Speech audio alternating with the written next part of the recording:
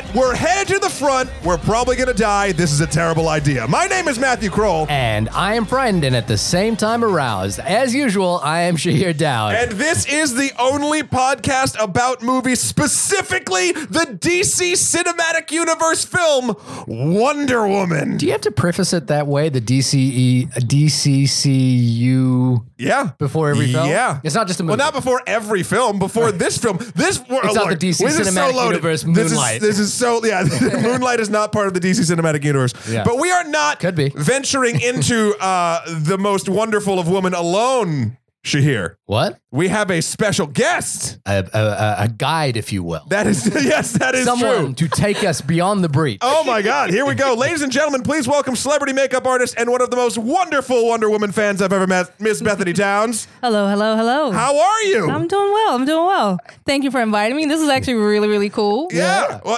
I'm glad. Wait, I like that. hold on. This is actually really cool. This is really What were cool. you expecting, Bethany? Let's just slow the roll yet. We haven't started yet. It might not be cool. Also true. We it might don't not know be that cool. for sure. So far, it's been pretty cool. But you're a big Wonder Woman fan. Actually, I am. I have been for a long time. Like since a little girl? Yeah. Yeah. What is it about Wonder Woman? Of course, you just always imagine yourself being as powerful and as amazing as she is. And Yeah. as a kid, I ran around in Wonder Woman underoos and jumped off of furniture and Yeah. flew around the house and the invisible jet and all that kind of stuff. Like I thought I was her. And for a long time, I had a slight identity crisis because I thought that Wonder Woman was a little black girl. Why can't This is a good point. We should get into this. Why can't she be? We definitely will. Yeah. I'm sure that will be a subject that we will come across. But in the beginning, I actually, because she looked like me, I was like, oh, we are the same person. I could actually see myself being her and I could be this superhero kind of person because I felt like we were like the same person until my aunt decided to tell me that she was like, why are you coloring her brown in the coloring book? And I was like, because she's me. We're the same person. She was like, no, she's a white woman. Oh, wow. And I was like, oh. This feels like when Megyn Kelly said, listen, guys, get over it. Santa Claus is white. Do you remember that? When like Megyn Kelly Yeah. on Fox News was like, get over it. Santa Claus is white. Motherfucker. Yeah. And I was like, wait a I was minute. like, how do you crush a dream like Yeah, that? I was exactly. like, what? No. What about like, did you used to watch, like watch the cartoons, read the comics, see the TV show? Because that's, I was more of a TV show fan. that- Yes, dun, dun, dun, dun, definitely. dun, dun, dun. Absolutely. Wonder Absolutely. Woman. Yes. I was spinning around She's in a woman. circles. Yeah. Yeah. I was spinning around and everything. I love that song to this day. I think it's so cool. That's really cool. And like, now, have you ever, like in your work, have you actually ever kind of like used Wonder Woman as a reference or anything like that? Or have you ever like to get jobs? No. Yeah. On my resume, contact Wonder Woman. Yeah, on You'll find your her flying contact in. list? No. I mean, because Wonder Woman is iconic as a, like in a weird way, Wonder Woman is a fashion icon, like the hair, the look, like I've definitely been on sets where like we've said we want her to look like Wonder Woman, not like someone else, It's a very Yeah, specific ask. I was going to say that's a very interesting question. I'm not sure if I was ever, if it's ever been a reference in that area, but I was actually in the military at one time, so it was one of those things where it was kind of with the glasses, and sometimes I would have my hair up in the big bun, and you'd spin around, and you would like, oh yeah, this is a Wonder Woman thing. So that reference kind of went along with my whole. Was it ever your call sign? Was it like like Victor 20 Wonder Woman's on the way? No, it was not. I would have loved that though. Yeah, I would yeah. actually probably would have loved that. And I'd then have it got abbreviated to WW's on the way. Well, Shahir, speaking of call signs, if people want to get a hold of us, how can they do so? You could go Victor, reach us on Twitter at OnlyMoviePod, email us in at OnlyMoviePodcast@gmail.com, go to our website, www.onlymoviepodcast.com, and go to our Facebook page and leave us some reviews on iTunes. We've been getting great reviews on iTunes I know. lately. We've been part of a couple of hashtags on Twitter, Yeah. 2 pods a day. Yeah. Oh, wow. Podknife, I think, has picked us up Yep, as well. Pod picked us up. Thank you, everybody. I mean, that's great. And this is, you know what, Matt? I feel like you and I haven't been in the room together for a little bit. We haven't because someone, Bethany, bowed out of Pirates. Oh, Pirates of the Caribbean. oh, Are you a Pirates fan? a little bit, not much. Right. I bowed out of Wonder that Woman's not in Pirates. No. I bowed out of that franchise. Look, my experience with Pirates of the Caribbean was this. I saw the first one and I was like, Okay, cool. And then I have this thing which, like, when a big movie's coming out and there's like a midnight showing and a release, and I was like, oh, I get excited about that kind of stuff. So I'm like, I gotta go see this movie. And the next big one that came out was Pirates of the Caribbean 2. And I like got my ticket, got the popcorn, a bunch of friends come out. We're sitting in the movie theater.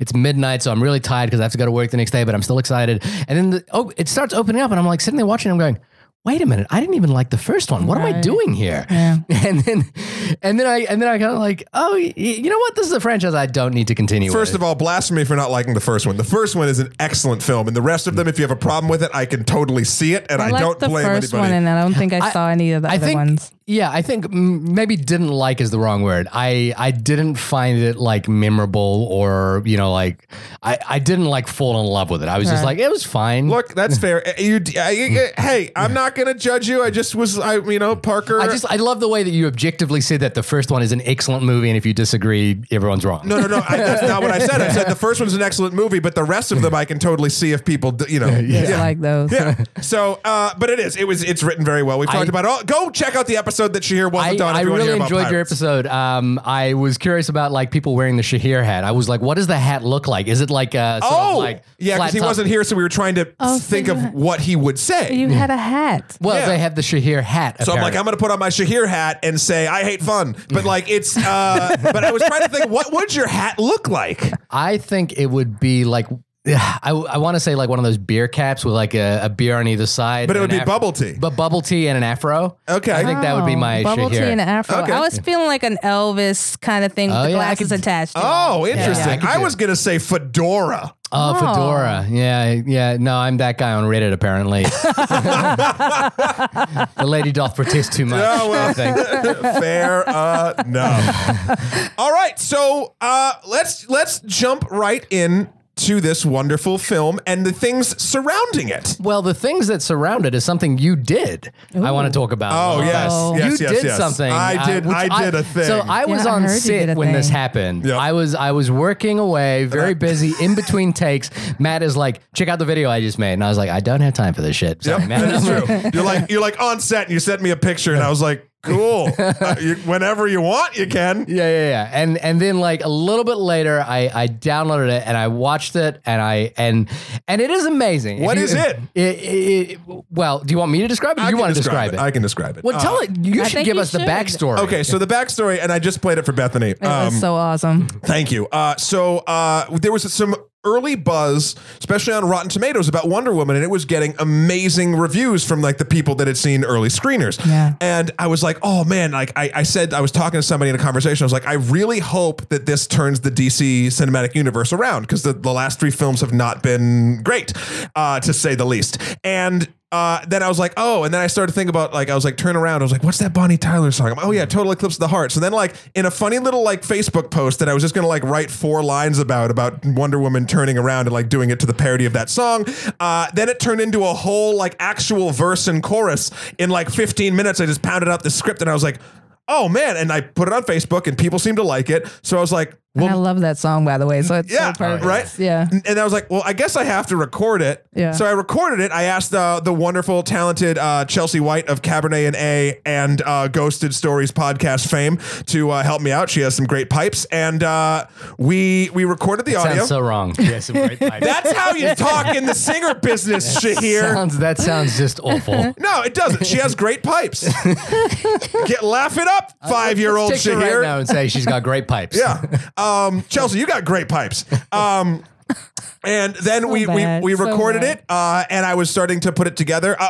Murray of Stuckey and Murray fame mixed it for me, yeah. and then we're like, well, now we have to shoot a music video. So the thing we're talking about is you can go to our Facebook page. There's a music video of us singing. It's about 2 minutes long. It's on YouTube as well, but I think Facebook and our Twitter might be the best place to see it. And we'll it's play. done so well. Yeah, thank you. And so the video's online if you want to check that out, or and you can listen. We'll play it at the end of the show. You know, I have to say, I am always in awe of your musical ability. I said that in the La La Land episode. I think it's you have an untapped gift. If anyone has seen Matt do karaoke, it is a thing of wonder. Oh, I have gotten to witness. You've seen Matt do karaoke. I've witnessed a few times. I was like, it's one of those moments where it's almost like Clark Kent and Superman. You know, like the transformation. Oh, absolutely. You know, like he's kind of like this guy. I was not expecting it. He says, "Okay, I'm just going to do this song, quietly and meekly," and then all of a sudden he's like, like he just as soon belts as it you out. put a mic in his hand, he just loses it. I have been known to croon from time. to time. It's Matt Kroll to Tom Jones, like in a heartbeat. Whereas the only karaoke song I do, there's only one karaoke song that I do, and that's a Fresh Prince of Bel-Air. That's the only one I'll do. You're good at it. Yeah, but that's it. That's it. Well, at least you have your thing. Because it doesn't require the ability to sing, and I do not have the ability to sing. I watched it, and I was like, of course, Matt's great at that. This is amazing. It's wonderful. There was a comment that was like, Matt, you have too much time on your hands. and I was like, I agree with, I concur. He's like, That's actually the first thing I think you texted me when I saw that. So yeah. But you know what I'm really curious about? Okay, first give us the synopsis of Wonder Woman. What is for people who have been living under a rock? Okay, so IMDb says that this is the synopsis. Before she was Wonder Woman, she was Diana, Princess of the Amazons, trained warrior. That's a weird sentence. Yeah. When a pilot crashes and tells of conflict in the outside world, she leaves home to fight a war to end all wars, discovering her full powers and true identity. And for those who've been keeping score, Wonder Woman appeared in Batman v Superman as well. So we know that she exists in the DC extended cinematic universe. Yep. She is a character that is going to appear in the Justice League movie. Yep. So it's kind of, again, if you haven't been,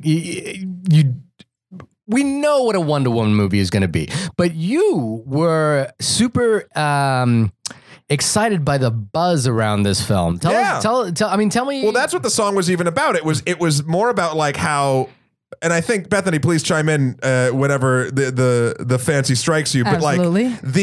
For the longest time, it seems as though Hollywood has been like, I don't know if like a female-led, action thing can really actually happen. Yeah, they were so afraid of actually trying to step on anyone's toes. They didn't want to try it. Didn't think it'd be back. Yeah. financially viable, etc. And then and plus for all the shade as well so to add to that whole situation, for all the shade that I throw DC for their pretty much average to garbage films up to this point in this sort of span of time, and of course I'm talking about Man of Steel, Batman v Superman, Dawn of Justice, and Suicide Squad. Yeah.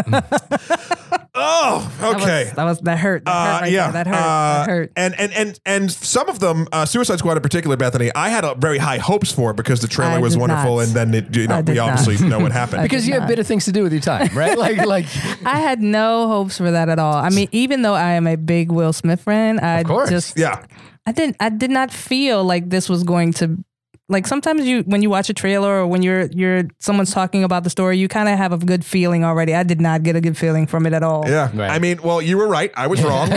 You're smart. I'm stupid.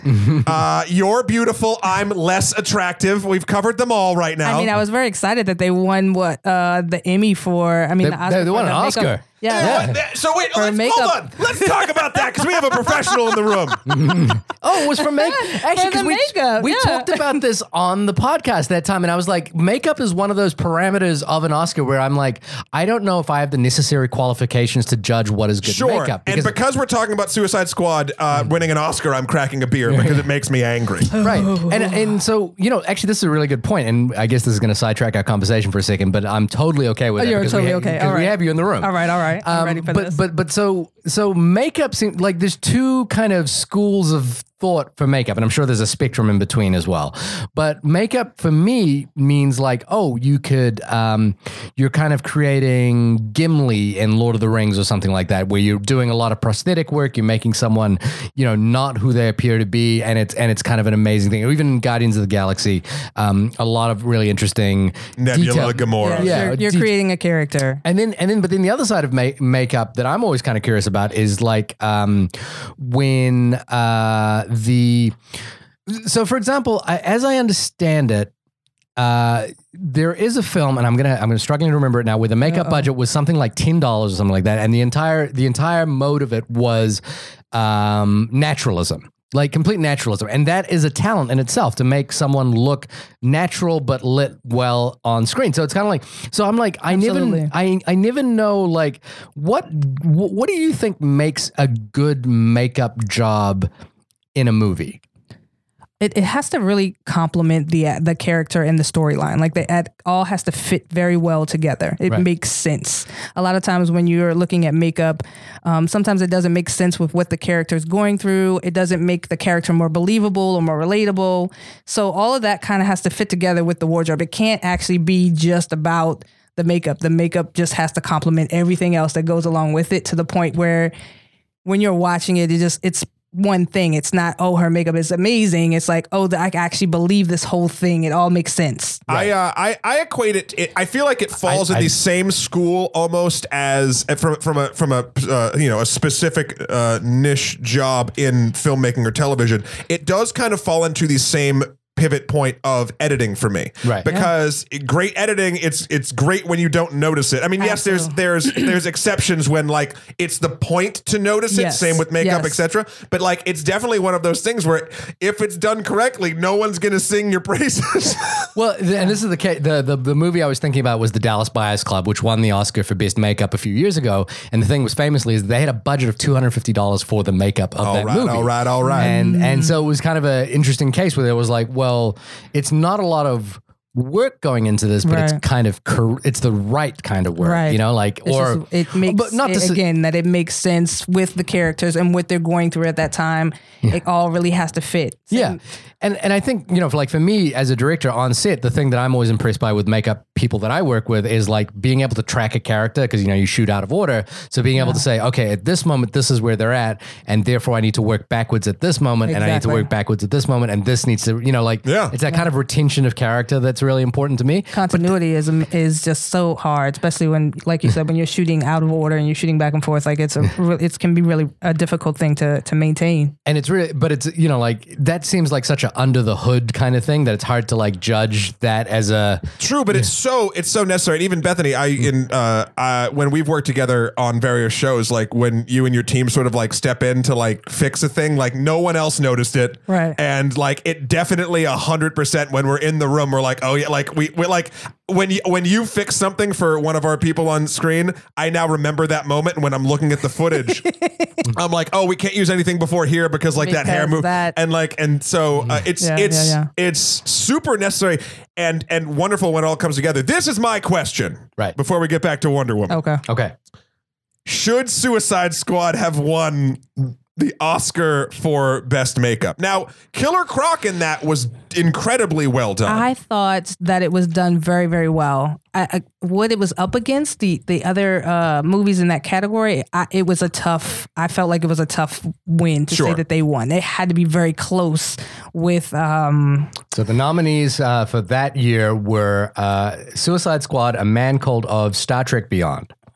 I think Star Trek should have got it if we're going for that sort of thing. See, this is the thing. I don't know how to judge that. I think the makeup in Star Trek is just as good as the makeup in Suicide Squad. I was going to say Star Trek was good. I thought it was something else that was The Man Called Ove was the foreign language film. I wonder if it was because there were so many different kinds in Suicide Squad, because you had some. I was going to say there was multiple characters to try to maintain. So not only in different types of characters. So now you're not only do you have the aliens or the special effects creatures that you're trying to maintain. You also have to balance those with your Will Smith characters that have limited makeup, and so the continuity of balancing all of them is probably what they were. And even the hybrid of both Joker and Harley Quinn, right? Like they're normal faced people, but they're known for their Harley Quinn's wearing make. Oh, I guess no, they're both dyed. I guess at this point because of the chemicals, they're both dyed white, right? But yeah, so yeah, okay, all right. Fine. So Suicide Squad, the upshot of all of this is Suicide Squad has an Oscar. and right, that's what we're really interested in. But that is that's the it's so upside? sad. I mean, that's the upshot of this conversation. He's so sad about Can we it. call it something else? He's so sad. The point? about it. That's the point of this conversation. There's no upside to the Suicide takeaway. Squad. The takeaway from this conversation. Takeaway is The that. takeaway. Here's another thing before we get into Wonder Woman. Just quickly recapping: Man of Steel, Batman v Superman, Suicide Squad. Where are you at? Like, what are your feelings? Where am I at? Yeah. You really need to recap where I'm at? I'm asking you. Man of Steel had moments, but it suffered from dumb script. And I like Henry Cavill as Superman. I think he's a great Superman. Just like I like Ben Affleck as Batman. They're just put in these garbage sauce movies. And it sucks because, Zack Snyder and I hate... Because Zack Snyder is the architect. He's the architect for the DC Cinematic Universe. And I don't want to shit talk his work because there's a lot of aspects of his stuff that I do enjoy. Like I think from a visual perspective, he's great in many. I mean, I think he's a more artful Michael Bay at moments. Yeah. But then it sort of gets a little too much. But I loved the remake of Dawn of the Dead. Mm-hmm. I even think Sucker Punch is a beautifully visual film, but even though the rest of it is pure trash, I really like Watchmen. But I just don't think he's the right fit. He came to this, and I found it so funny that they chose him to be the person because it's interesting because it is the anti-Marvel sort of way to go. He's not a comic book fan. He doesn't like these. He's not like, he never read them as a kid, and he's just sort of coming in with his own stuff, which is fine. And it's fine if you want that sort of darker tone to it. Perspective, that's cool. But I do feel this. I think we've gotten to this argument here where I think the reason, for instance, why Watchmen works really well for me, and Dawn of Justice, for instance, didn't, is because Watchmen is ostensibly a story about why superheroes kind of suck. Mm-hmm. And I think Zack Snyder honestly thinks superheroes are kind of stupid. And so those two, the creator and that source material, works very well together because I think his core belief system when it comes to this sort of thing is that, at least that's the feeling I get from interviews and things and just from the work. Whereas we have something so seminal and so, culturally a touch point, Batman, Superman, Wonder Woman, like these are characters that have been around forever that are beloved by both comic book heads and regular people have seen the TV shows or anything. They've been all over everything. Maybe they just like the bat symbol and they own a t-shirt. So when you put him in the reins of that, it gets to this like weird, dark, gritty space that feels super odd to me and off. And just his tonality for the entire thing has really disappointed me. And since he was the baseline of what this is supposed to be, and you can even, and as we get into it, we'll talk about it. In Wonder Woman, there are moments I'm like, this feels a little too Zack for me. A little too Snydery. A little too Zack attack. And I don't want to, I don't want to shit on the man himself. I know on a personal level, he's going through some things and that's awful. And I wish him and his family only the best. And there are works of his that I will defend to my dying day. But, it's just, I don't think he was the right man for the job. And now it's so funny because he's dealing with all of his personal stuff that he has to do, and rightfully so. Joss Whedon, who's going to be directing the Batgirl movie, is stepping in to do, I think, 30 mil of reshoots for Justice League. Wow. Sure. And so that doesn't bode. Joss Whedon, I obviously believe can turn anything into gold. That's just the me thing. But like that 30 mil of reshoots, like that's a lot. That's a thing. I mean, Bethany, what do you think of the whole, Man of Steel, Batman v Superman, Suicide Squad? So I'm coming to you strictly as an entertainment perspective because I've never been a super comic book fan. Right. I've read a few, and I have friends that are comic book heads and will fight me to the end about a subject or a topic. I'm right here. Right. And one of them is right here. Yeah, of course. I enjoyed it, but it wasn't something that I was like, oh, I need to watch it again and again and again. Right. Okay. Each movie or Suicide Squad excluded in that. Like I did watch it one time and I was like, oh, okay. Yeah. But the Batman versus Superman, I didn't mind it. Right. Like it wasn't great. Yeah. It wasn't bad. So it was one of those, I was like, oh, okay, that's not bad. Yeah. And Man of Steel, did you see that? I did see Man of Steel, and the same thing. Like I was like, oh, this is cool. Like it's all right. Yeah. It didn't it didn't make me hate the series. It didn't make me love it. So, and I'm assuming that, you know, when you're creating something, you want people to love it. You want you're creating it for them to have that attachment to it. And because I did not, in that aspect, I guess it did not do well. Right. Yeah. Yeah. Okay. Shahir?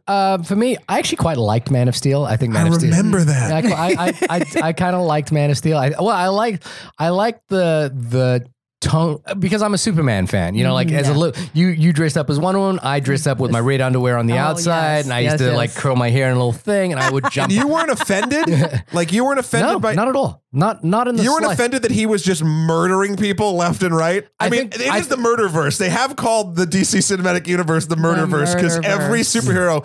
Well, actually, Wonder Woman killed people, but in the what I would argue the correct way, because she kind of always has in the comics anyway been someone who's like cool with. I don't. I think I want to. I really want to talk about that topic a little more in more detail as we get into the Wonder Woman review. I think that topic is problematic across almost every superhero film to some extent.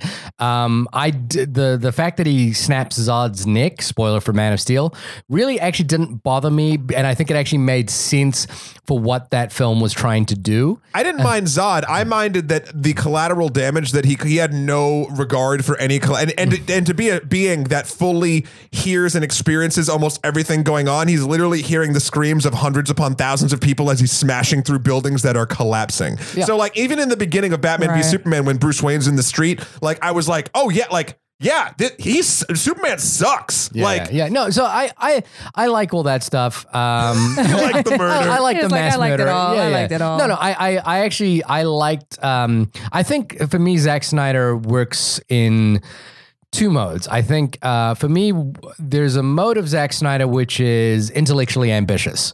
So there's films like. And I think the worst case example of this is Sucker Punch. I think Sucker Punch is intellectually ambitious. Have you seen that, Bethany? I have not seen that. But also intellectually vacuous. And it's a beautiful film that's trying too hard and misses many marks. And the trouble should have occurred is that was the film that landed him the job for Man of Steel. And I think the reasoning is Christopher Nolan was the person who grandfathered the series because he had done so well with The Dark Knight, and he chose Zack Snyder because I think perhaps he'd seen an early cut of Sucker Punch and he admired the ambition of Sucker Punch. And if you know Christopher Nolan, who's an ambitious filmmaker as well, I think that makes sense.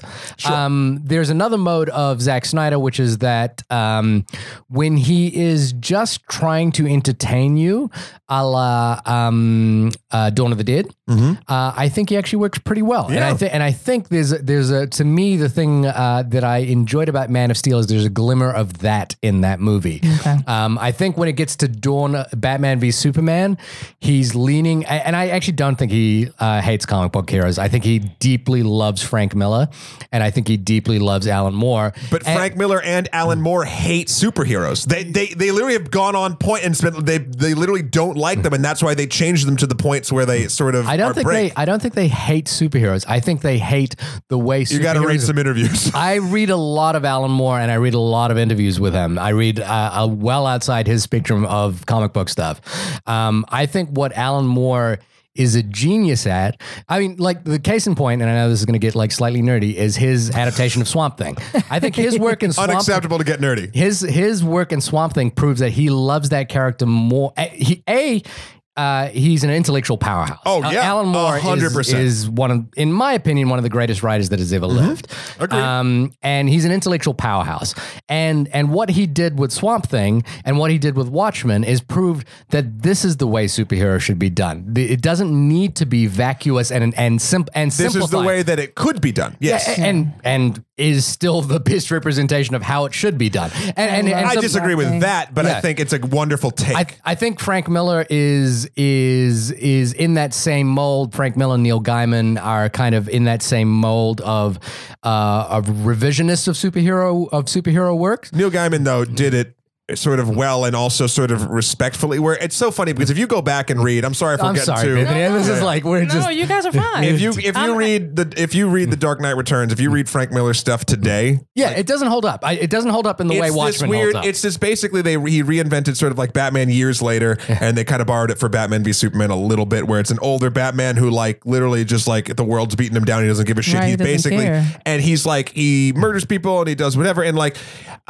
it's a very like.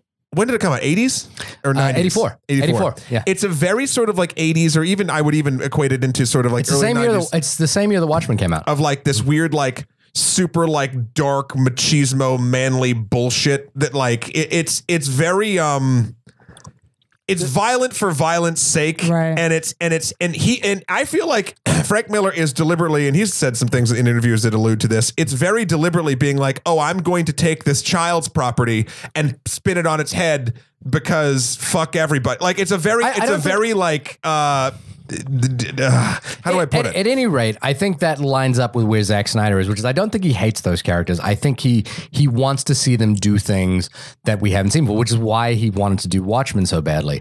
I think, unfortunately, I think on occasion his reach exceeds his grasp, kind of thing, or So with all that said, that's where we're coming to with Wonder Woman. And obviously on the flip side of this whole thing is the Marvel Cinematic Universe, which is playing in a much lighter tone with characters that we know. But I think oddly these are actually true to what the DC world has been, always been, and what the Marvel world has been. I think. Nope. Okay, go ahead, Matt. I've heard people say the same thing too. Like they feel like this is how DC is properly being portrayed. Like that's what they expect compared to Marvel. Yeah. But I've also heard the other argument as well that they feel like they're just taking it way too far. So here's the deal, and because I've read, I don't know if you guys know this, I've read a lot of comics. Wait, think. And I think I know that. Both DC and Marvel have both waded back and forth into this like sort of like baseline superhero, then going like real sort of fun and light, and then going real dark and dirty, right? So it's not that DC is more dark and dirty in the comics than Marvel is. That is not the case at all. You can look at Old Man Logan, Punisher kills the Marvel universe. You can look at Spider-Man Reign. There's equal stories of dark, horrible shit in both universes. Sure. So it's not that DC is this like adult dark universe and Marvel is more like family-ish fun, because that's not the case. They both in all arcs of superhero, Green Lantern or Spider-Man and Wolverine, like everybody has moments of levity and darkness. Right. What I think the Marvel Cinematic Universe does incredibly well, and up until before Wonder Woman, I don't think that the DC universe had any idea on how to do, was how do we ride lines of emotion where you can like either allude to dark shit and not like make your whole movie a downer and a bummer. Right. Like you need to have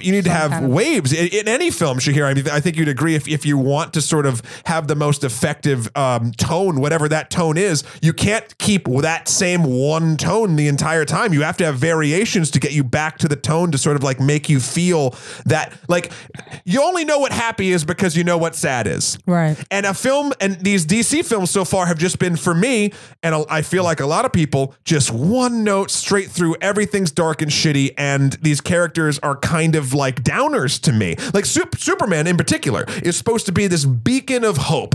He falls into the Wonder Woman category for me. Batman's obviously broody and kind of a sociopath, but Superman's supposed to be this ideal sort of like the ideal man, for lack of a better term. Right. And they turned him into a broody dick, and I didn't like it.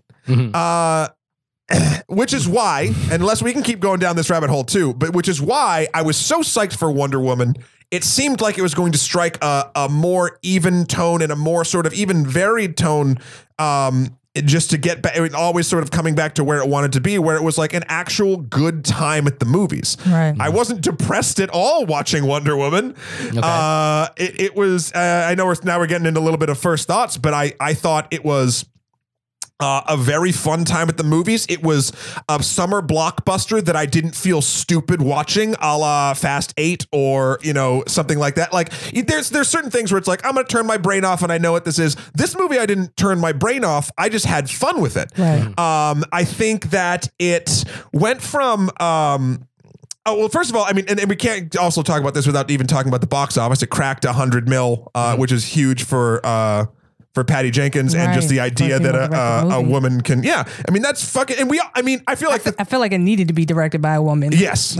Yes, and I know the three of us in this room probably are like, yeah, no shit that can happen, but it felt like that whatever execs or something just didn't believe it. So, and now I think as of today we're recording this, I think it's 254 million worldwide, 129 domestic.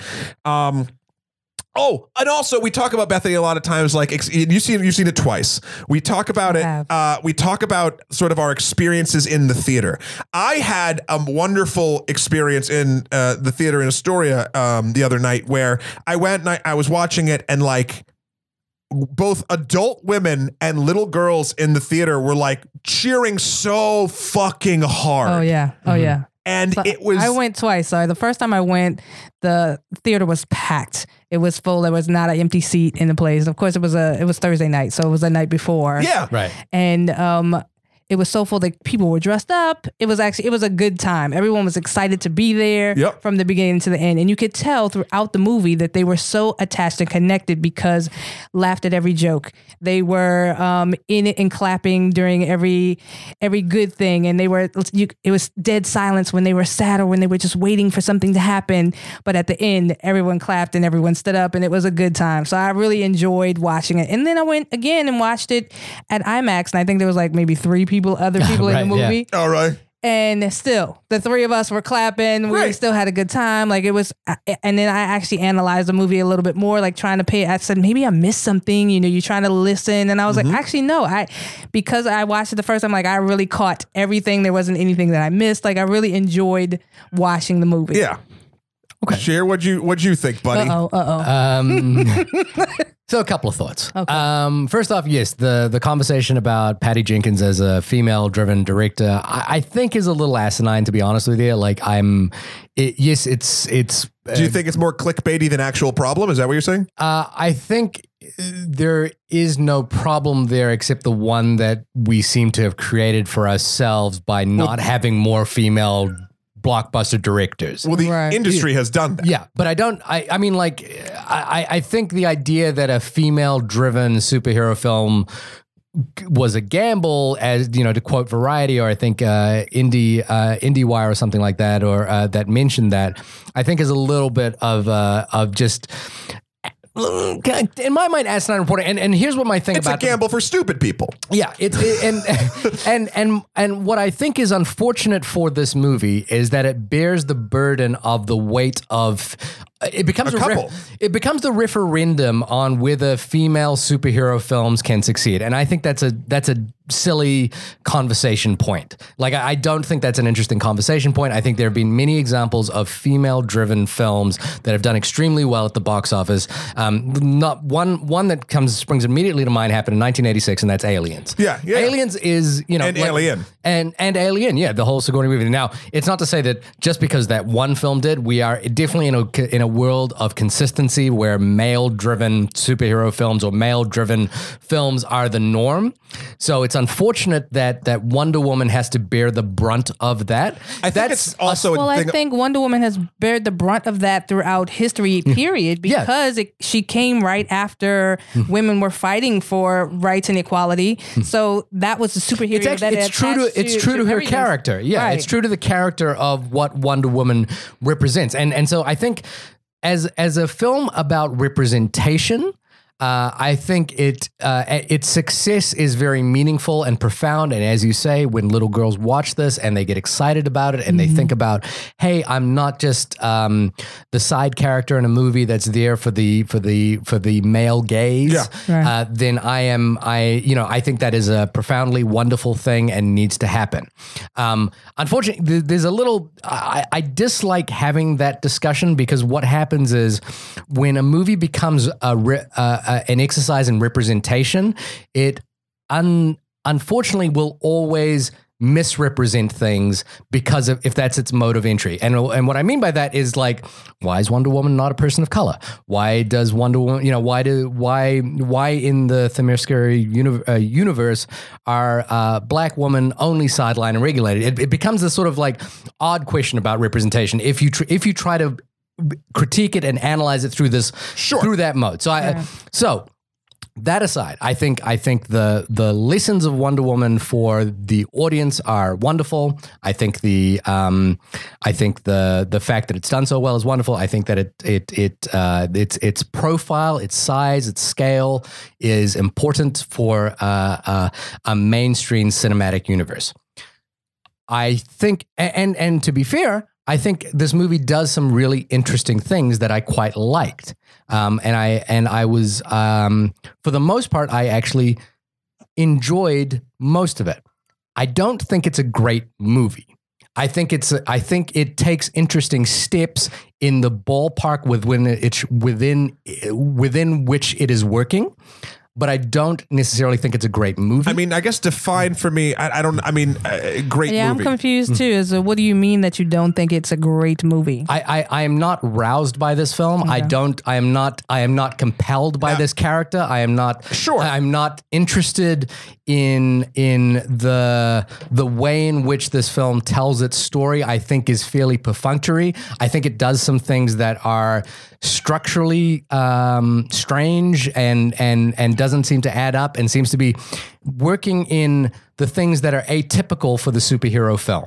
And I don't think it breaks any barriers in that respect. I didn't find it particularly rousing. I didn't find it particularly, like, oh my God, this is amazing. I didn't walk out of it particularly compelled. I think the writing at parts is pretty bad.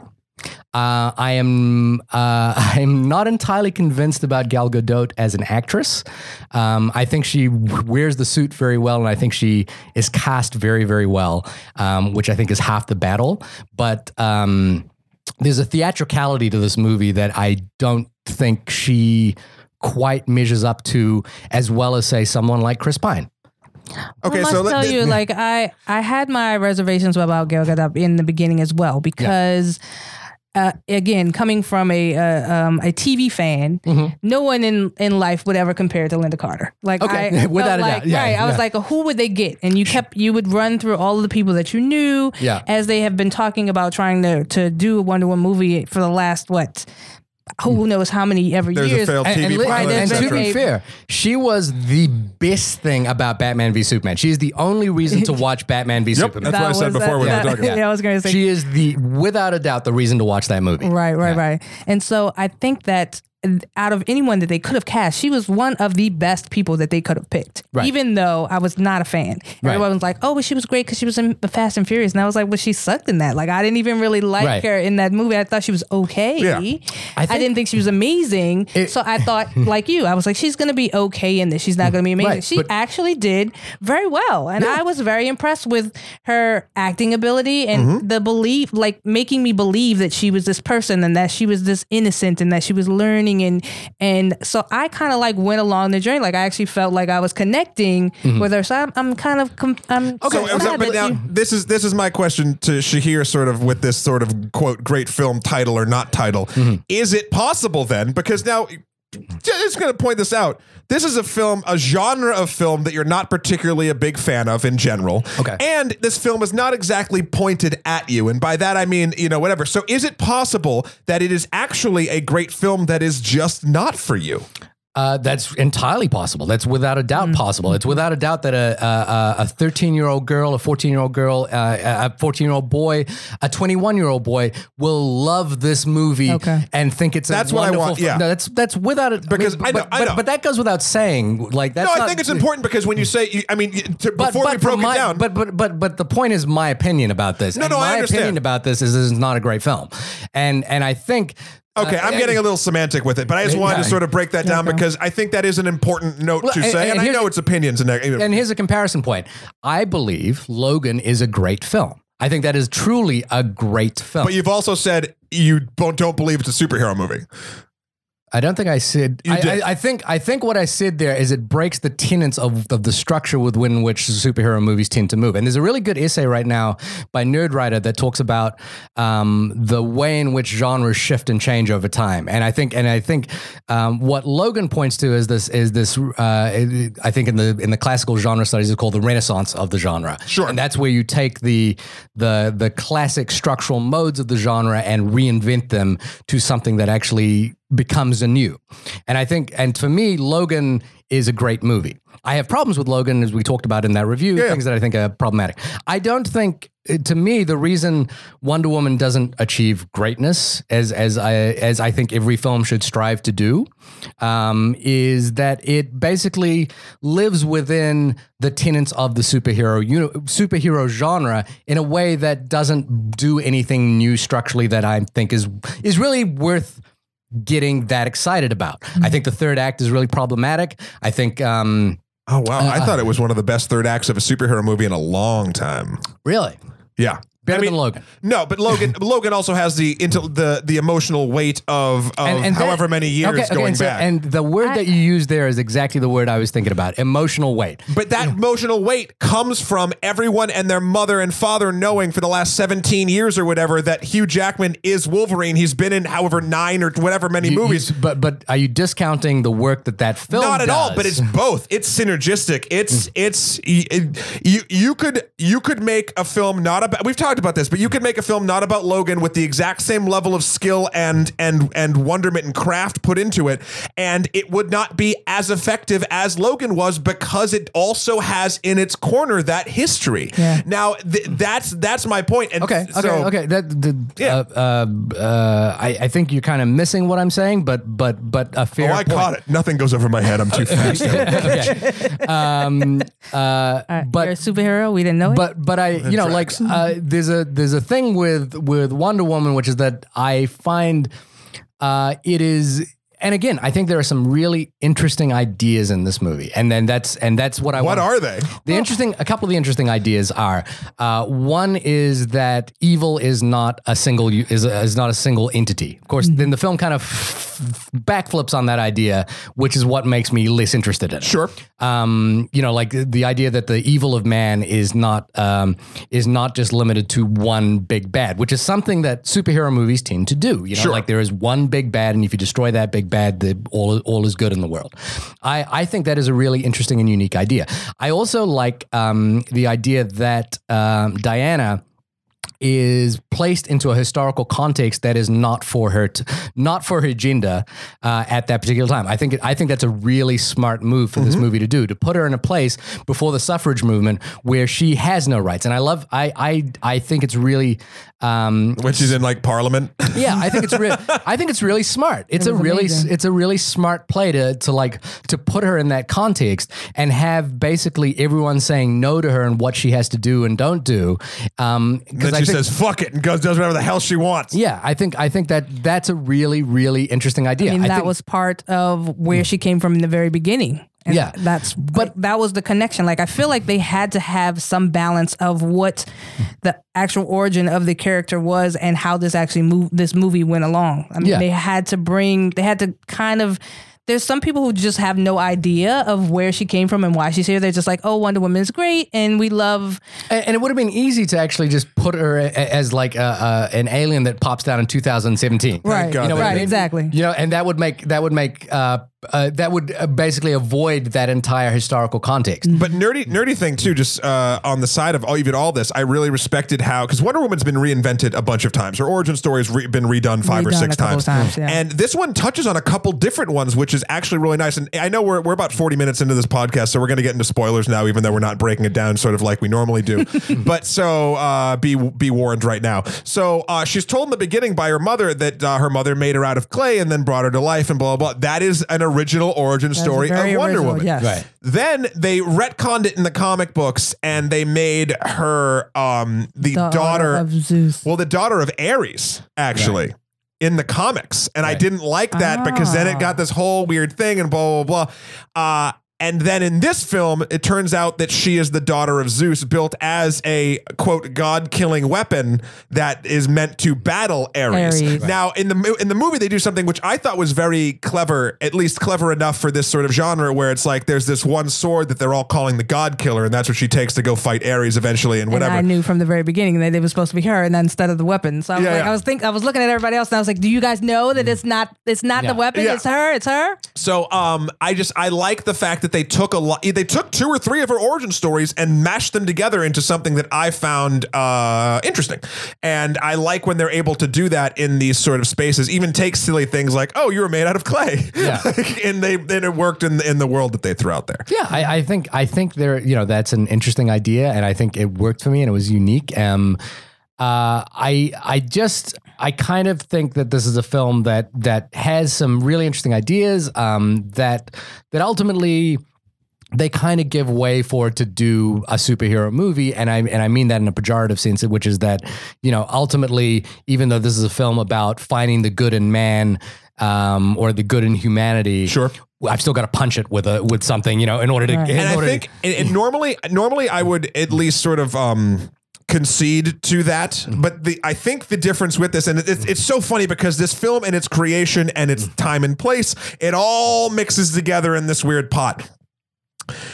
One of the things that sadly, again, we talked about it before, that had to be proven is that a female-led and female-directed superhero movie, which means it's in this mold for the most part, can work and can be financially viable and enjoyed by a lot of people. And so, yes, obviously, and I'll say this straight up, could the movie have been better? Yeah, of course it could. Almost every movie I've ever seen could be better. Okay. But what I'm saying is, I think it's important, even from a cultural or a monetary or a studio system, whatever basis, that it is this mold of movie. It's doing the similar thing that all the other movies are doing, but now it's a woman leading the charge on both fronts, both character and director. It's proving that in this very specific space, fuck you, everybody else. This is a totally viable situation, and it shouldn't have taken this long to get here. So I like the fact that it is in this sort of thing. Right. But again, as I think I felt like as the first movie, it needed to be in this thing. Like it couldn't have gone too far beyond that, because then it would have been criticized for being that far beyond. Like I felt like it needed to be exactly what it was. If it was too much, it would not have succeeded the way it did. Right. I think my point to that is I think it's been done before and done better. And that's my point about that. I think the touch point I'm going to, there's two movies I'm going to use. Yeah. One is The Descent and one is Aliens. And I think those are both bitter movies. Both are not big budget action films. Aliens is a huge budget action movie that was the number 7 movie of 1986. It is a massive, okay, let me rephrase. Not a superhero big budget action movie. Well, because the superhero movies in 1986 were a different ballpark. I understand. They were all done by men. They were all men-led things. I mean, yes, you can, if that's your barometer for what makes this different, then sure. I mean, it really does but it make also this makes different because, again, it has been tried to they have tried to do this over and over again, and I think because of the significance of who Wonder Woman was and what she meant for not just comics but for women, period, that was what was part of the holdup of actually doing the movie in the first place. I'm not disputing any of that. What I'm saying is, Aliens is a great movie. Yeah. The Descent is a great movie. Yeah. This is an okay movie. That's what I'm saying. Aliens, in my opinion, Aliens great movie. This great movie. Descent okay movie. Really? But that's whatever. This depends which ending of The Descent you saw. That doesn't matter. No ending. I'll point this as objectively as I can say. It really matters whether you think The Descent is a great movie. What ending did you see? There was different endings to this film. The Descent. This film, The Descent, is about 4 women spelunkers, cavers, cave divers, who go underground and get trapped and have to fight their way out for a number of monsters in the third act. Well, it's kind of a spoiler, but yeah, okay. It's old. Spoiler alert for Descent. The ending that is the British movie it was directed by Neil. I've forgotten his name. He directs episodes of. You're close enough to just call him Neil. Neil Marshall, I think it was. You guys are friends. Yeah, you're friends. Yeah. Neil, I believe his name's Neil Marshall. Your BFF Neil. The original ending They that was hang cut out. for British audiences had a really metaphysical take on what actually happens towards the end. that it was psychological. That she chooses to stay trapped inside the caves. Spoilers for the descent, and it's really profound and unexpected and beautiful. The ending that was recut for American audiences had her basically just escape the cave. Yeah. And one elevates that movie into greatness. The other just makes it a movie. A typical movie. I guess- my point is that female-led films have existed. They do exist. I agree that there is a cultural touch point that is surrounding this particular movie. It would be, to me, that touch point would be more powerful and resonant if it was actually a great movie. I think in the pantheon of cinema that we will talk about, that will stand the test of time, so to speak, will not necessarily look favorably upon this movie on reflection. I think there's a lot of you got excited when you saw the reviews and you sang about it. Yeah. So that's important. I think when the wave of all that dies down and we actually just watch it as a movie, I think it's an okay movie. I don't, and I think, and the reason I think that as well is that I think it is, one of the things I talk about that I love in, one of the things that I think makes a movie great is the way in which a movie can be hermetically sealed. It can be, it's contained.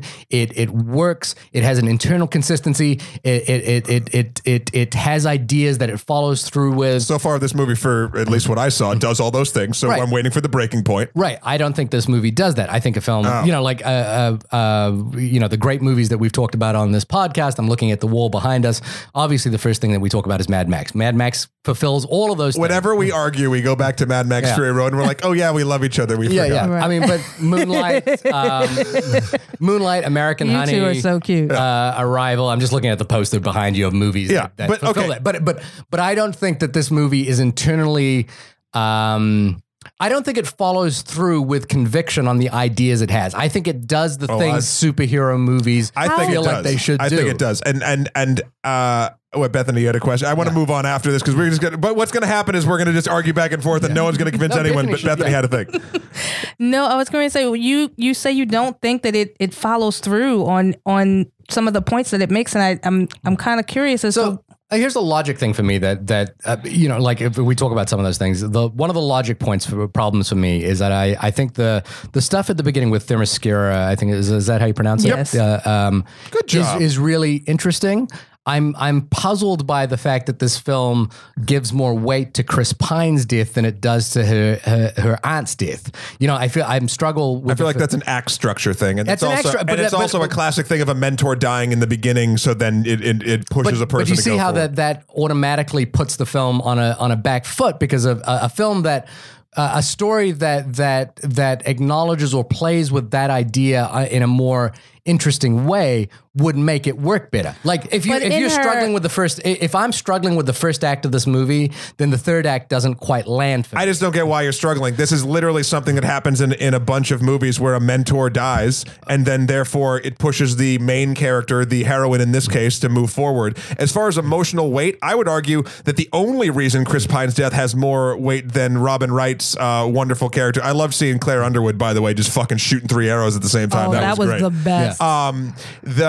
The only reason is because we just spent 2 hours with the character. But Right, also but that's her- the reason is because he's in the comic book. Like he is part of the comic book. He's part of the TV show.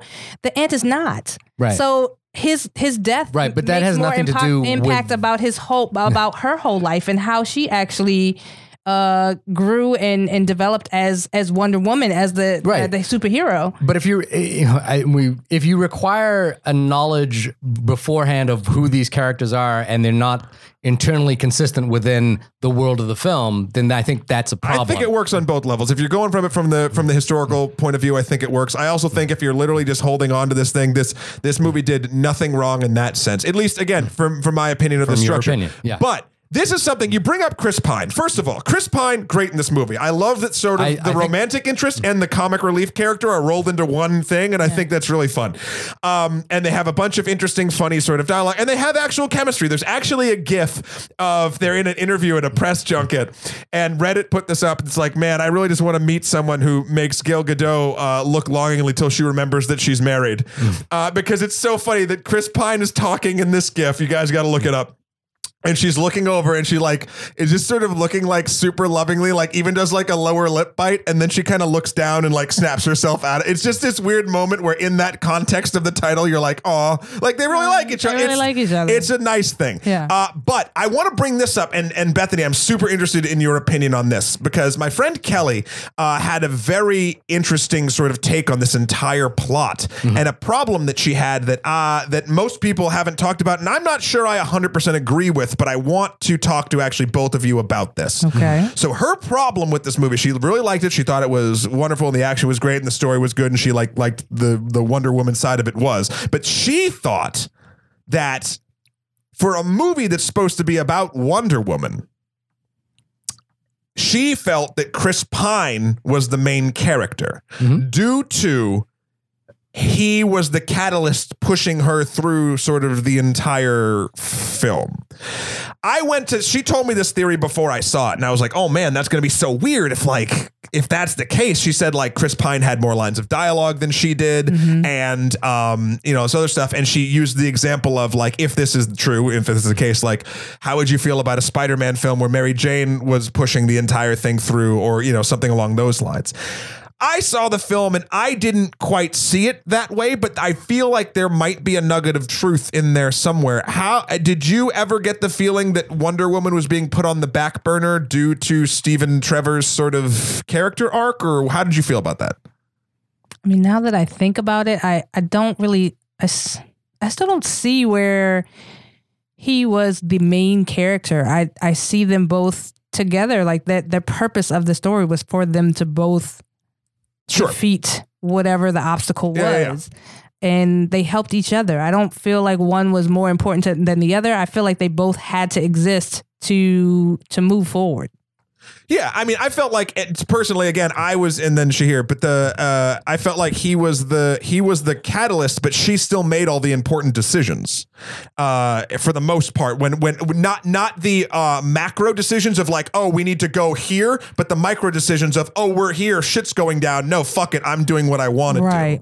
Shahir, do you think I that is actually one of my qualms with this film is that I think Chris Pine steals the movie, and it's interesting because it is structural. Like I like the idea, as I said before, I like the idea that Diana is thrust into a world where she is not the decision maker. It's fish out of water too, which is always fun. But unfortunately, from a performance point of view, I am more engaged with Chris Pine's performance. I believe like he does this movie works in a fairly theatrical way. People are shouting at each other, telling each other. The first half of this movie is all exposition dumps, and it's not pleasant to watch, in my opinion. I disagree with that entirely, both from a pleasant standpoint and all information dumps. There's at least like 2 action sequences in the beginning and a bunch of comedy stuff there too. So I don't know if we watched the same film at that point. Like what? Okay. I'm just going to move on. I mean, exposition dump is information being conveyed by people telling you things as opposed to things happening. And my thing there is like Diana's entire backstory is told to us by people just telling us what's happening. And I find that kind of dull. So when you were watching her as a little kid, watching all of the women, fight and learn and train, and you sort of saw the glint in her eye that she actually wanted to be a warrior and she wanted to do certain things. And you also hear someone saying she wants to train, but she's not going to let you train. But you see it, and they put it in an interesting sort of way to do it. Here's an example of really, again, we'll go to Mad Max. Interesting exposition versus where someone is telling you what's happening versus you seeing what's happening. You don't know why Furioso is on the road. You don't know. You just see her doing things and you're compelled to follow that story. In Wonder Woman, you are seeing and being told things You're about getting both. And I find like exposition dumps like that to be a sign of inelegant writing. I don't see that as an exposition dump. What I see as an exposition dump is in the beginning of a film when it's like the world is now burnt. It is now the year da da da da. Sir blah blah blah has done this bullshit and stuff and this that and the other thing and now the resistance is going to be the thing and blah blah blah blah. And then we go into a thing. I consider that an info dump if it's literally actions being shown to me and a character saying lines that reference kind of those actions. That's just a movie plot. Like that doesn't feel info dumpy to me. I was going to say, and I kind of expect it because it is an origin story, so it has to kind of tell you. In some aspects it has to tell you, in some aspects you have to kind of figure things out. I like that it gives you both. I find that kind of writing where something is being told to you instead of seeing things happen in front of you to be fairly inelegant. And I feel like we got both. But even for children to be watching this movie, like you can't take it too far because it is supposedly not just an adult film. It is actually something that kids are supposed to relate to too. If you take it too far, there is something to say. It's dumbing it down is the wrong term, but at the same point, like you do have to simplify it to a point if you're going to try to reach a younger broader audience. Yeah. Okay. Sure. If that's a rationalization for inelegant writing, then sure. I wouldn't say inelegant writing, but again, you have to realize that this movie had to encompass so many different. It does. It has to do a lot of things, and audiences, we've said that. And because of that, I felt like. Again, they tried so many times to try to make this a successful movie, and I feel like the reasons why it wasn't successful and they didn't do it any sooner was because they kept running into these same issues where they felt like certain audience would be left out, or certain people would not embrace it, or certain things would just not. So this was the one opportunity that they were able to encompass everyone. Okay. Maybe it is this. Maybe it is this. Yeah, I think there might be sort of something to actually kind of the angle of what we are all saying. And I think what you might not enjoy about this is you're right. And look, is it the best writing? No, of course it's not the best writing. But what I think the important thing about it is it's aiming to have the sort of the widest net of people that can enjoy it. Mm-hmm. I do think that brings up a good point as far as the widest net, because I've heard a lot of controversy about the red, gold, and blue in comparison to the red, white, and blue. Okay. Because now they're talking about it being an internationally accepted film and not just an American film or an American hero. Which it makes way more sense is from a character perspective anyway. She's from Themyscira. She wasn't raised in Kansas like some other tighted people. So that makes more sense. So, but like, I do think that some stuff that I feel like might be reaching out to specific audiences might hurt it for people in sort of your camp, Shahir. Okay, are we just going to, anytime I have an opinion, are we just going to say, well, this film's not for you? Is that what you're trying to say? But isn't that the entirety of things? Like not just you, just in general. But the thing is if I have an opinion and I think the writing is inelegant, that is my opinion. Of course. Right? And I'm explaining to you why. And what I think you're saying is, well, it's not for you. And I'm like, well, then why do we need to talk about it? It's interesting because you say words like info dump and you say words like inelegant. Yeah. I don't think that's fine if you don't. I'm not saying that the film is specifically targeted at you or not targeted at you.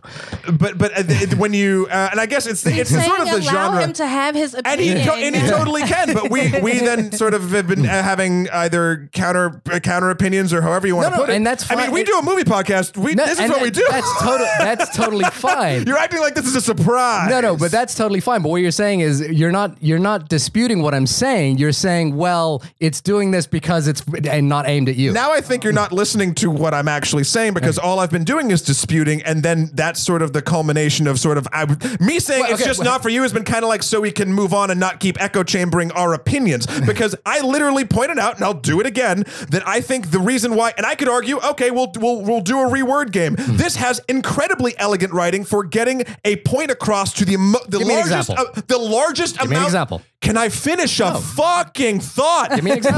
I'm literally doing that, and you're interrupting me. You are hilarious. You're literally interrupting me, giving you an example. So if I can speak, it's like two kids. Sweet.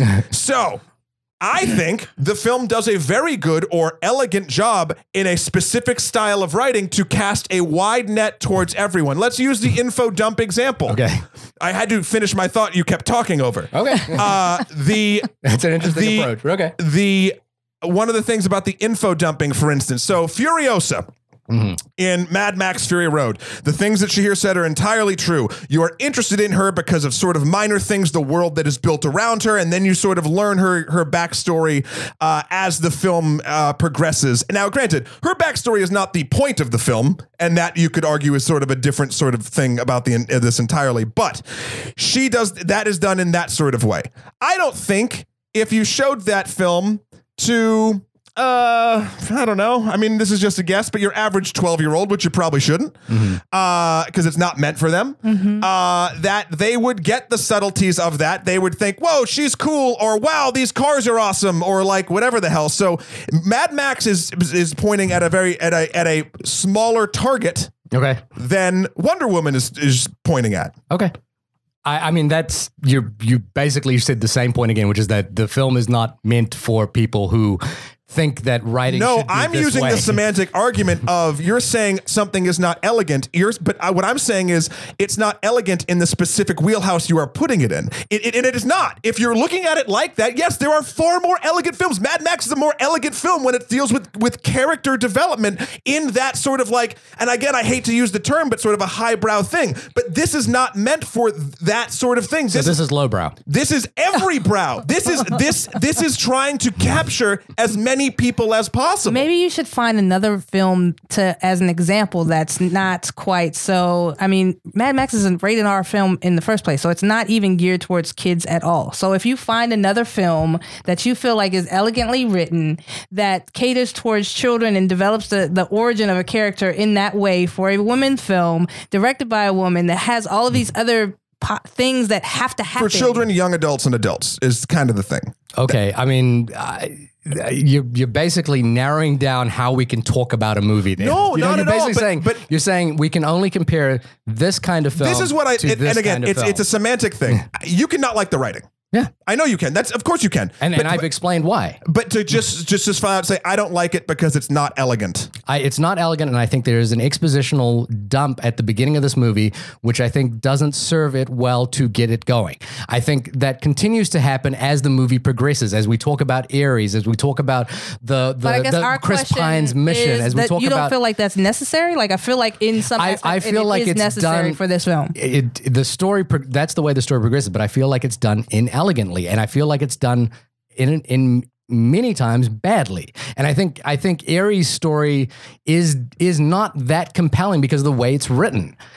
So I personally find that kind of writing inelegant. That's the word I'll come back to. I mean, something that sticks out of my head. Why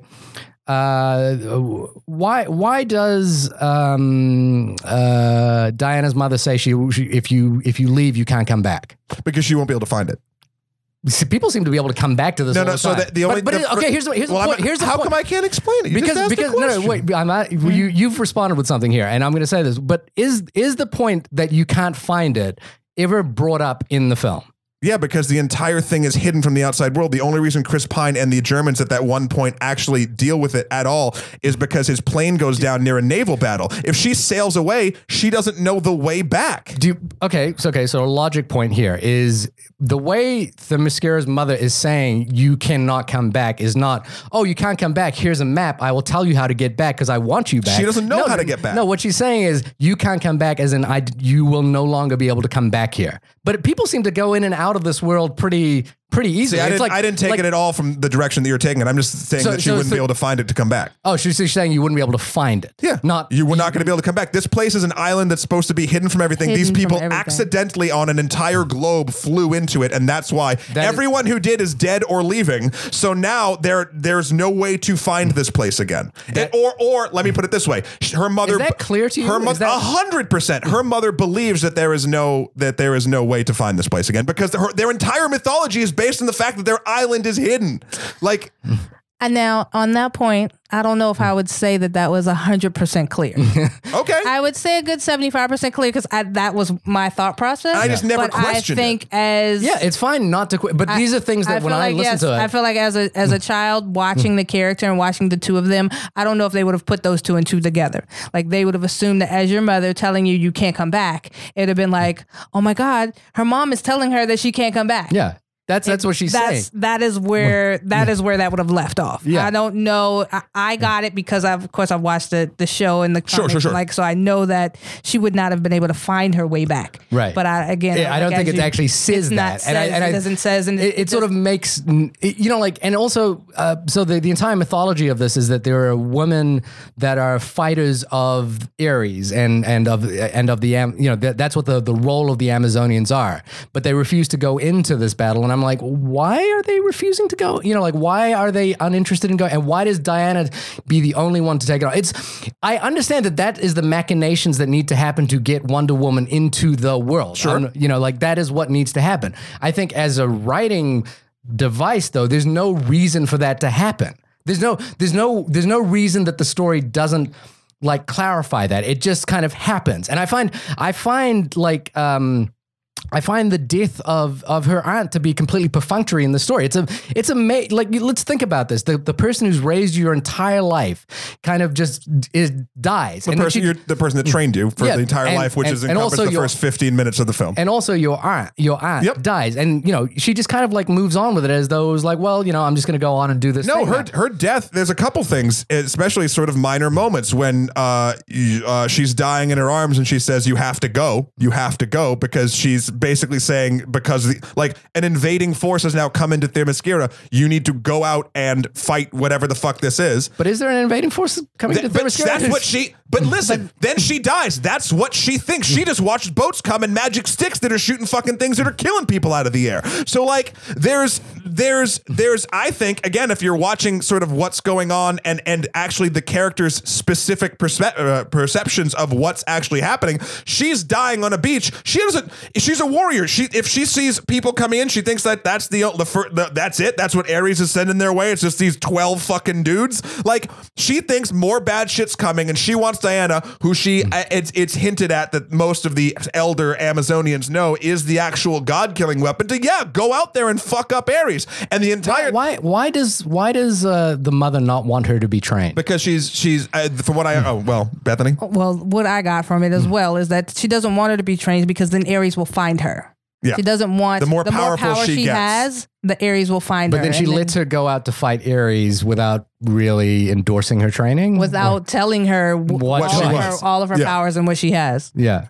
Why? What function does that serve? I think that was just sort of a motherly thing. I think that was kind of. I think that was also following the comics. I think that was also part of. My point is this: I understand that is what needs to happen in order for the story to move forward. Right? But I don't think that the script really addresses those things, and it opens up questions that that leave plot holes for me that I'm not really on board with this. And that kind of keeps continuing to happen the whole way through, where I'm not jumping on board. I'm not fully immersed in this film. All I'm seeing are kind of problems here. Again, there are interesting ideas in this movie, but those are examples of of problems that happen, and there are I get it. more of those than I think not, and If I can't compare Mad Max Fury Road to Wonder Woman, which seems to be the argument, you can. Seems to be the argument here. Is if I'm not allowed to say, I didn't think it was a good comparison. Hold on. If I'm not allowed to say that this is a great movie because I'm not allowed to compare it to Mad Max Fury Road, then okay. Did you just call this movie a great movie? Yeah, because I'm not allowed to say that I've seen Mad Max Fury Road, which is a wonderful movie and an excellent movie, and a movie that I would say in 10, 20 years from now, we are going to talk about. And I think a movie like Wonder Woman, we're probably going to forget about. It's interesting. Shahir's serious because he closes his laptop. He closed his laptop and got real all right, let's do this. Now I'm insulted. What do you mean you think that this movie is going to be forgotten about? I think ultimately this movie will be forgotten in 10, 20 years time from now. I do not agree with that at all. I kind of disagree too. And I think we might agree for different reasons though, Bethany. Let me hear you. I think it will be remembered as the film that reminded Hollywood that this is viable, and not only viable but profitable and enjoyable. Right. I can definitely get behind that. Now, again, because I do feel like it is, I have to go back to my net analogy, because it's casting the widest net. Like this is what I think about, and this might be, God, I hope this is true, because otherwise it's weird. Art in general, shows, books, films, paintings, anything. The more you narrow down your focus as to almost like the specific audience you're getting to, the stronger emotional resonance you will get from that particular audience if you're doing your particular craft well. Yeah. I believe that 100%. In my example, and it's a weird one in this space, is Scott Pilgrim versus the World. That movie is made for me. Therefore, I think it's one of the best movies ever made. Right. I can also see outside of that wheelhouse where I'm like, oh, well, yeah, but if you didn't have this and you didn't grow up like this and this isn't like kind of, I was like, I get it. I understand. But they did a focus down to my interests, and they made a super compelling, well-made film pointed towards those interests. I don't think Wonder Woman does that. I don't. I think that's where a lot of your, not where a lot of your problems come from, because your problems aren't wrong. It's just, I think, and it's in a superhero genre as well. The net is has been traditionally wide. Mm-hmm. I think that because of, again, all of the machinations going on around this film and the actual net that is cast and catches the largest group of audience members that will enjoy it, I think that does make it in its own right a great and in different ways elegant film. Again, there are problems, and if we want to, I could tear the fucking plot line of this movie to shit. I don't think that's important. I think that's why I was getting. And so to me, that is the baseline with which we should discuss film. I understand, and this is where we come at this sort of from a different perspective. Is like, is it a good movie? But and I'm like, and I get it. If you take, I started my conversation by saying it is unfortunate that this movie bears the brunt of so much other weight outside. I kind of think it's fortunate though. And in that respect, it does a lot of great things. It brings that conversation to the forefront. Is it a good movie though? Which I think should be the fundamental question that we're all asking. Yes. I think it's an okay movie. It's an okay movie. It's an okay movie. I don't think it's a lot to get excited about. I do. As a movie. I don't know.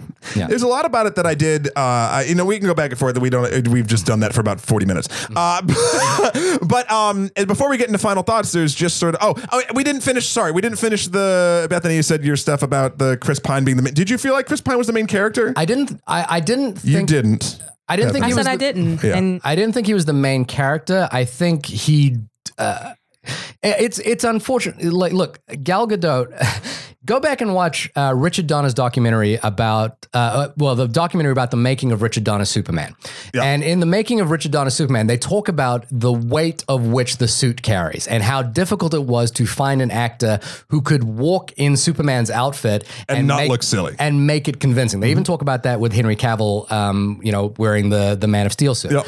The goodbye red underwear. I think Gal Gadot really fits the mold. I believe that she carries the suit well. She measures up to the icon of Wonder Woman as I understand it. I think this film I felt like she could have been a little taller. Yeah, possibly. Sure. Yeah. She also could have been beefier. And in the comics, she's jacked more, but whatever. Yeah. But this film plays at a level of theatricality. She has a presence that makes the suit work. She has a presence that makes the suit work. As a film, this movie works at a level of theatricality. Danny Houston, who plays the bad guy who's not the bad guy. Luden, whatever. Ludendorff.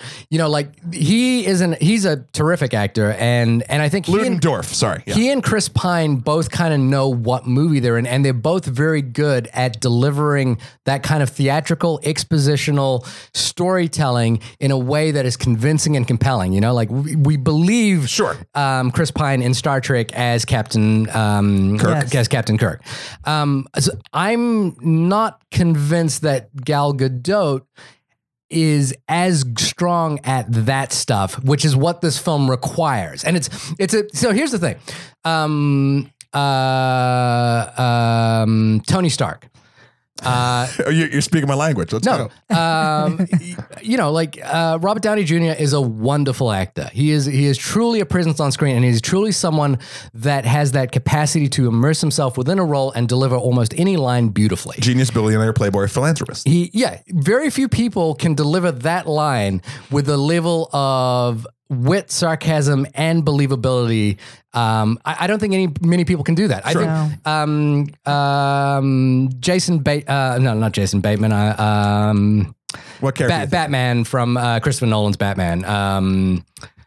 Michael. Christian Michael Bale. Caine. I was like, Michael Caine was my favorite part of that. Yes, Christian Bale. Christian Bale is an excellent actor who has this amazing ability to play people playing other people, which is what that character does. He's really good at that's like a really unique talent, and it's so integral to who that character is. Wonder Woman requires an actress who can deliver theatricality, innocence, and naivete, but also have this steadfast kind of belief, like I believe in truth and justice, and I will do the only thing possible. I don't think, because this movie relies on this theatrical script that requires them to like do all this, like, well, we've got to go over here and do this, and then Ludwig is doing this, and I've got to defeat evil. I don't think she's that compelling in those scenes. And when she does those scenes, I'm like sitting there going, Chris Pine is really killing the scene and you're kind of not. And it's unfortunate, but that's where I feel with it. Like, maybe that's where Kelly was coming from then in that sense. And too. here's a counterpoint. Charlize Theron in Fast 8. I think she murders that film in terms of like her believability as that character. Sure. She is such a presence and the ability to deliver those kinds of lines. It's unfortunate to like say Charlize Theron Oscar winner, like up against Gal Gadot, who was the first time. But when Sigourney Weaver did Aliens, she brought a presence to that role and was perfect. It was a perfect fit for that thing. I didn't find Gal Gadot entirely believable when the script required her to be. Bethany?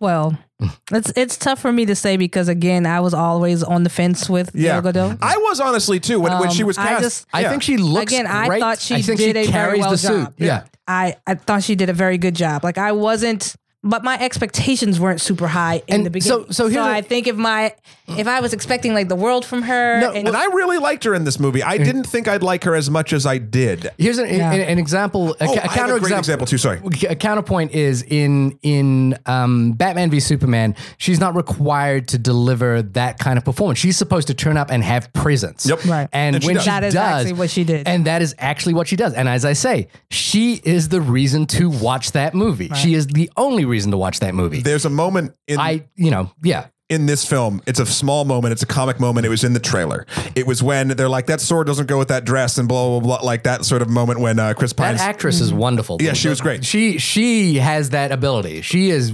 absolutely on point, knows which film she's in. Yeah, Lucy Davis. Yeah. But the moment in that I saw, it was like her trying to like get through like a revolving door, and she couldn't in the trailer. And I watched that scene and I was like, fuck you. I was like, no. And so when I was waiting for it to come in the movie, and it must have been just because of due to editing and truncating for trying to get a joke off quicker in trailer. But when that when that scene hit in the movie, that's where it rolled. For me, and this sounds so weird in such a minor moment of a giant action movie, it rolled all of the things I wanted that fish out of water Wonder Woman to be. Right. So it's her confused a little bit, but not confident, if that makes sense in that double negative. And then it's like she can't get through and like whatever, and she's a little bit uncomfortable. But then all of a sudden she decides, you know what? Fuck it. I'm doing this. And she actually like leans back into like almost like a warrior gonna jump into a fight pose to go through a revolving door. Yeah. And it worked on a comedy level. I saw at least 80% of like her like internal character arc of like confusion, but have to be confident, and I'm gonna fucking do this in this tiny stupid moment. And I do feel like that those sort of small moments sang for me very well, and it's hard to make those type of moments happen in crazy large set pieces. So whenever it knocked itself down to that level, I saw all the things that you say that didn't work for you. I thought really worked for me. I think that's an example of a scene that does work, and I think the No Man's Land scene, which is the best scene in this movie, Yep. I love that one. really works because Sure. it works in the same level that Batman v Superman requires it to work, which is that she needs to have presence. She needs to run through that battlefield and for you to believe that she can take on everyone in this battlefield. Exactly. It's the stuff where she's in Parliament and she's like, no, you can't do this. We need to go do this. And, and where she's trying to fight back, where I don't buy it. I just don't buy her performance. And this is what coming back to my point about a film being hermetically sealed and being able to be confined and knows the story it's trying to tell and does it really well. The more moments you have like that where I'm not buying it is kind of a problem. And it points to something where I think, okay, again, I don't think this is a terrible movie. Yeah. I don't think this is like the worst movie I've ever seen. I just think it's a okay movie. What's the worst movie you've ever seen?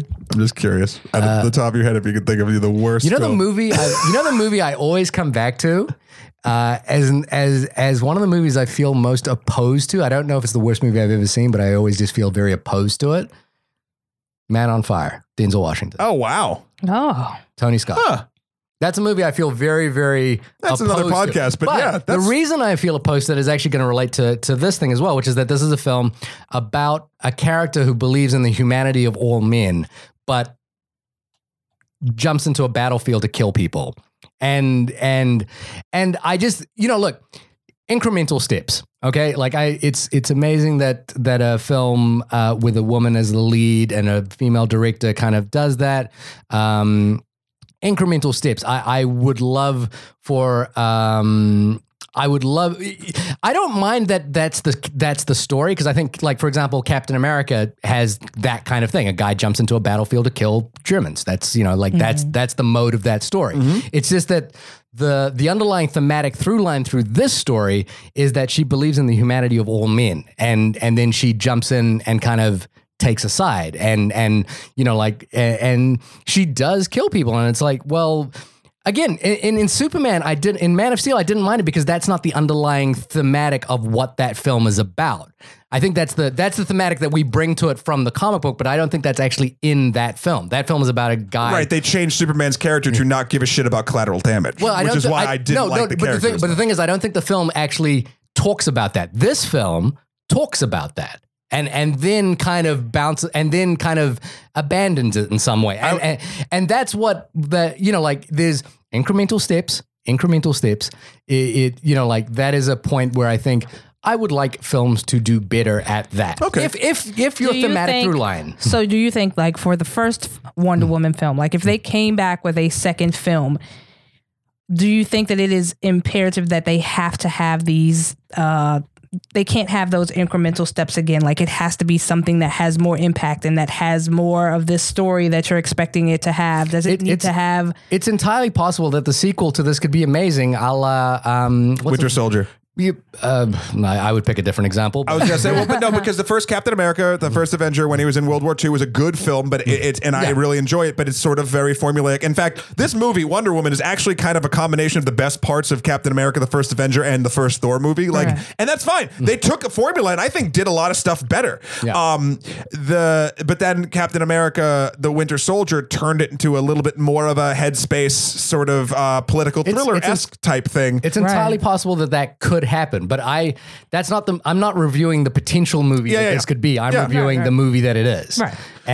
And that's my feeling about it. And I think I accept your feeling. I accept everyone's feelings. We should get into just real quick final thoughts because we have been running long. It's been a fantastic conversation. Bethany, I want to give you the last word. I'll go first, and then I mean, because we've kind of talked about my opinions about the movie. I do,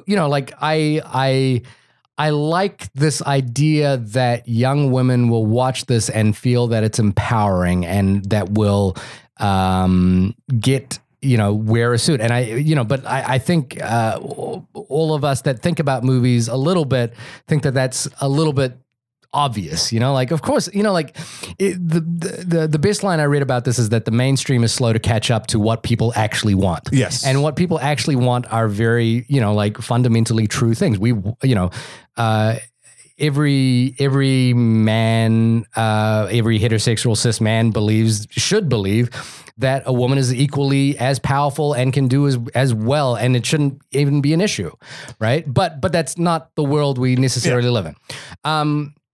And I think it's a wonderful testament to the fact that Patty Jenkins, jumped from Monster to a bunch of TV movies and then back into like this, and she does a very convincing job as a director of this film. I think it's an okay movie.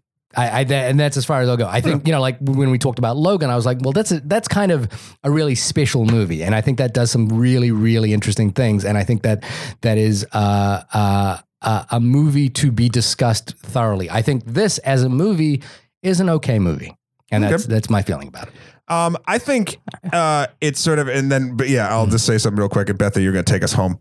I think that it's a very sort of kind of bouncing off what you said, Shahir. It's something that every person that I would like to associate myself with does already know, and the mainstream is slower to catch up. But everyone should know that this is all possible. Everything we've talked about. But the truth of the matter is that the majority of people, that in this country or even movie goers, etc., are not that person, and that don't particularly agree, or maybe not the majority, but if a large group of people don't believe that. I mean, that was the reason we had the Women's March that we had this year. Yeah. So I think this film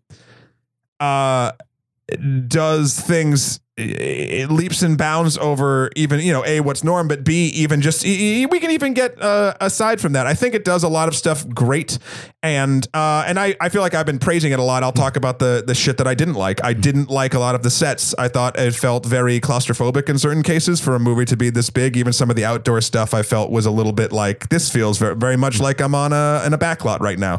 I didn't particularly like the character of Chief and how he was portrayed in a movie that's sort of trying to be a little bit more progressive, even with the actor character Saeed. He's a wonderful and actor. He was great, and they had a nice line about how he wanted to be an actor, but he didn't look the right way, and like I thought that was just a nice nod to other people outside of even just that Wonder Woman sort of genre.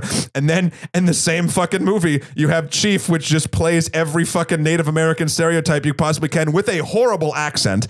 But what I did like is I liked the action arc of it. A lot of action movies I feel like fall apart, especially superhero movies tend to fall apart in the third act.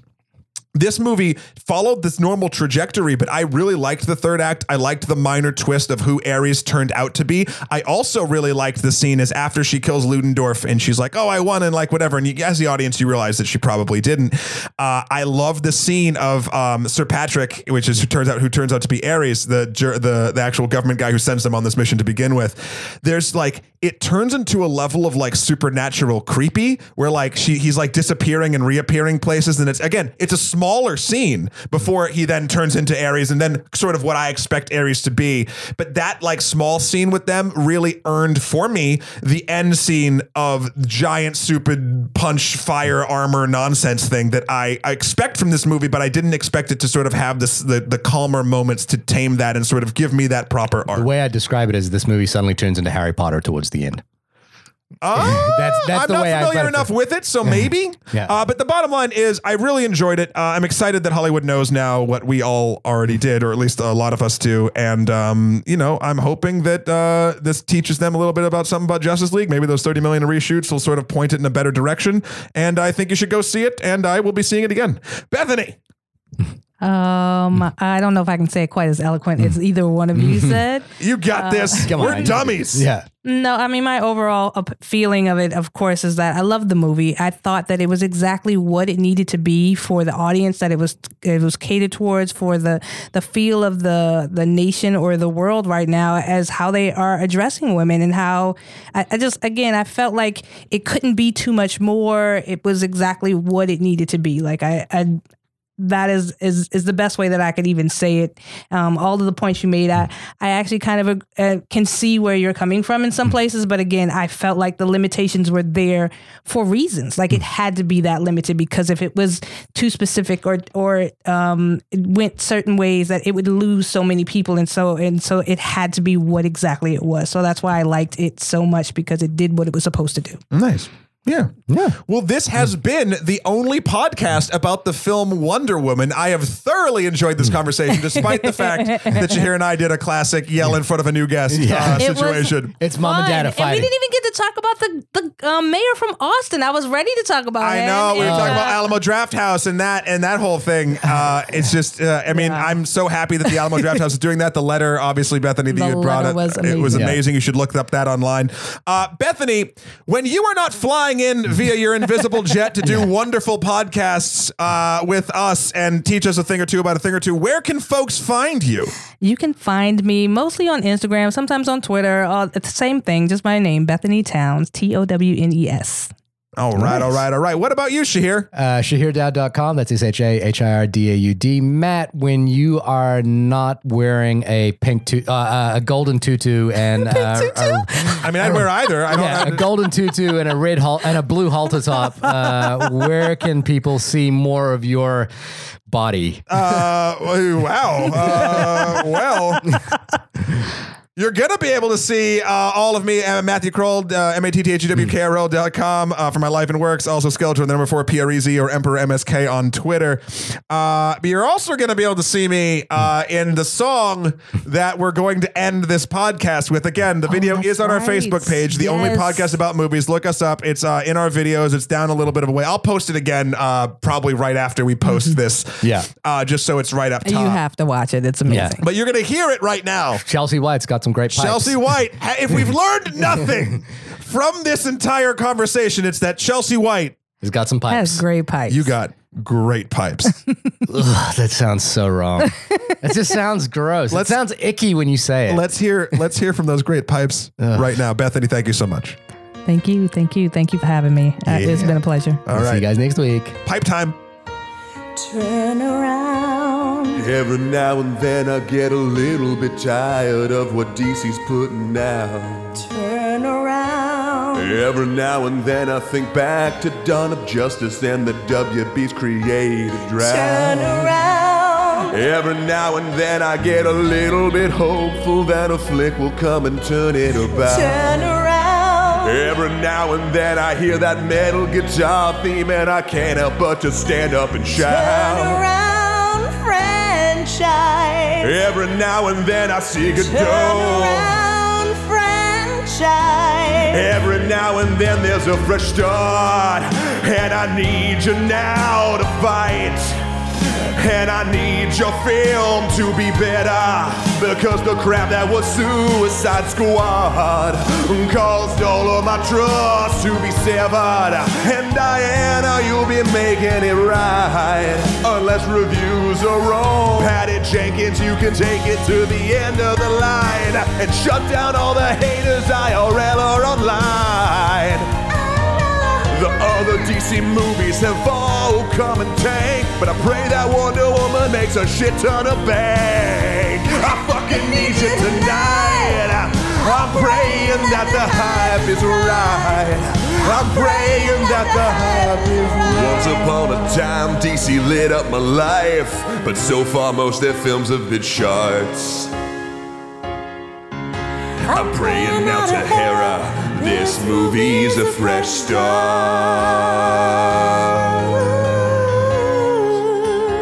This movie's a fresh start.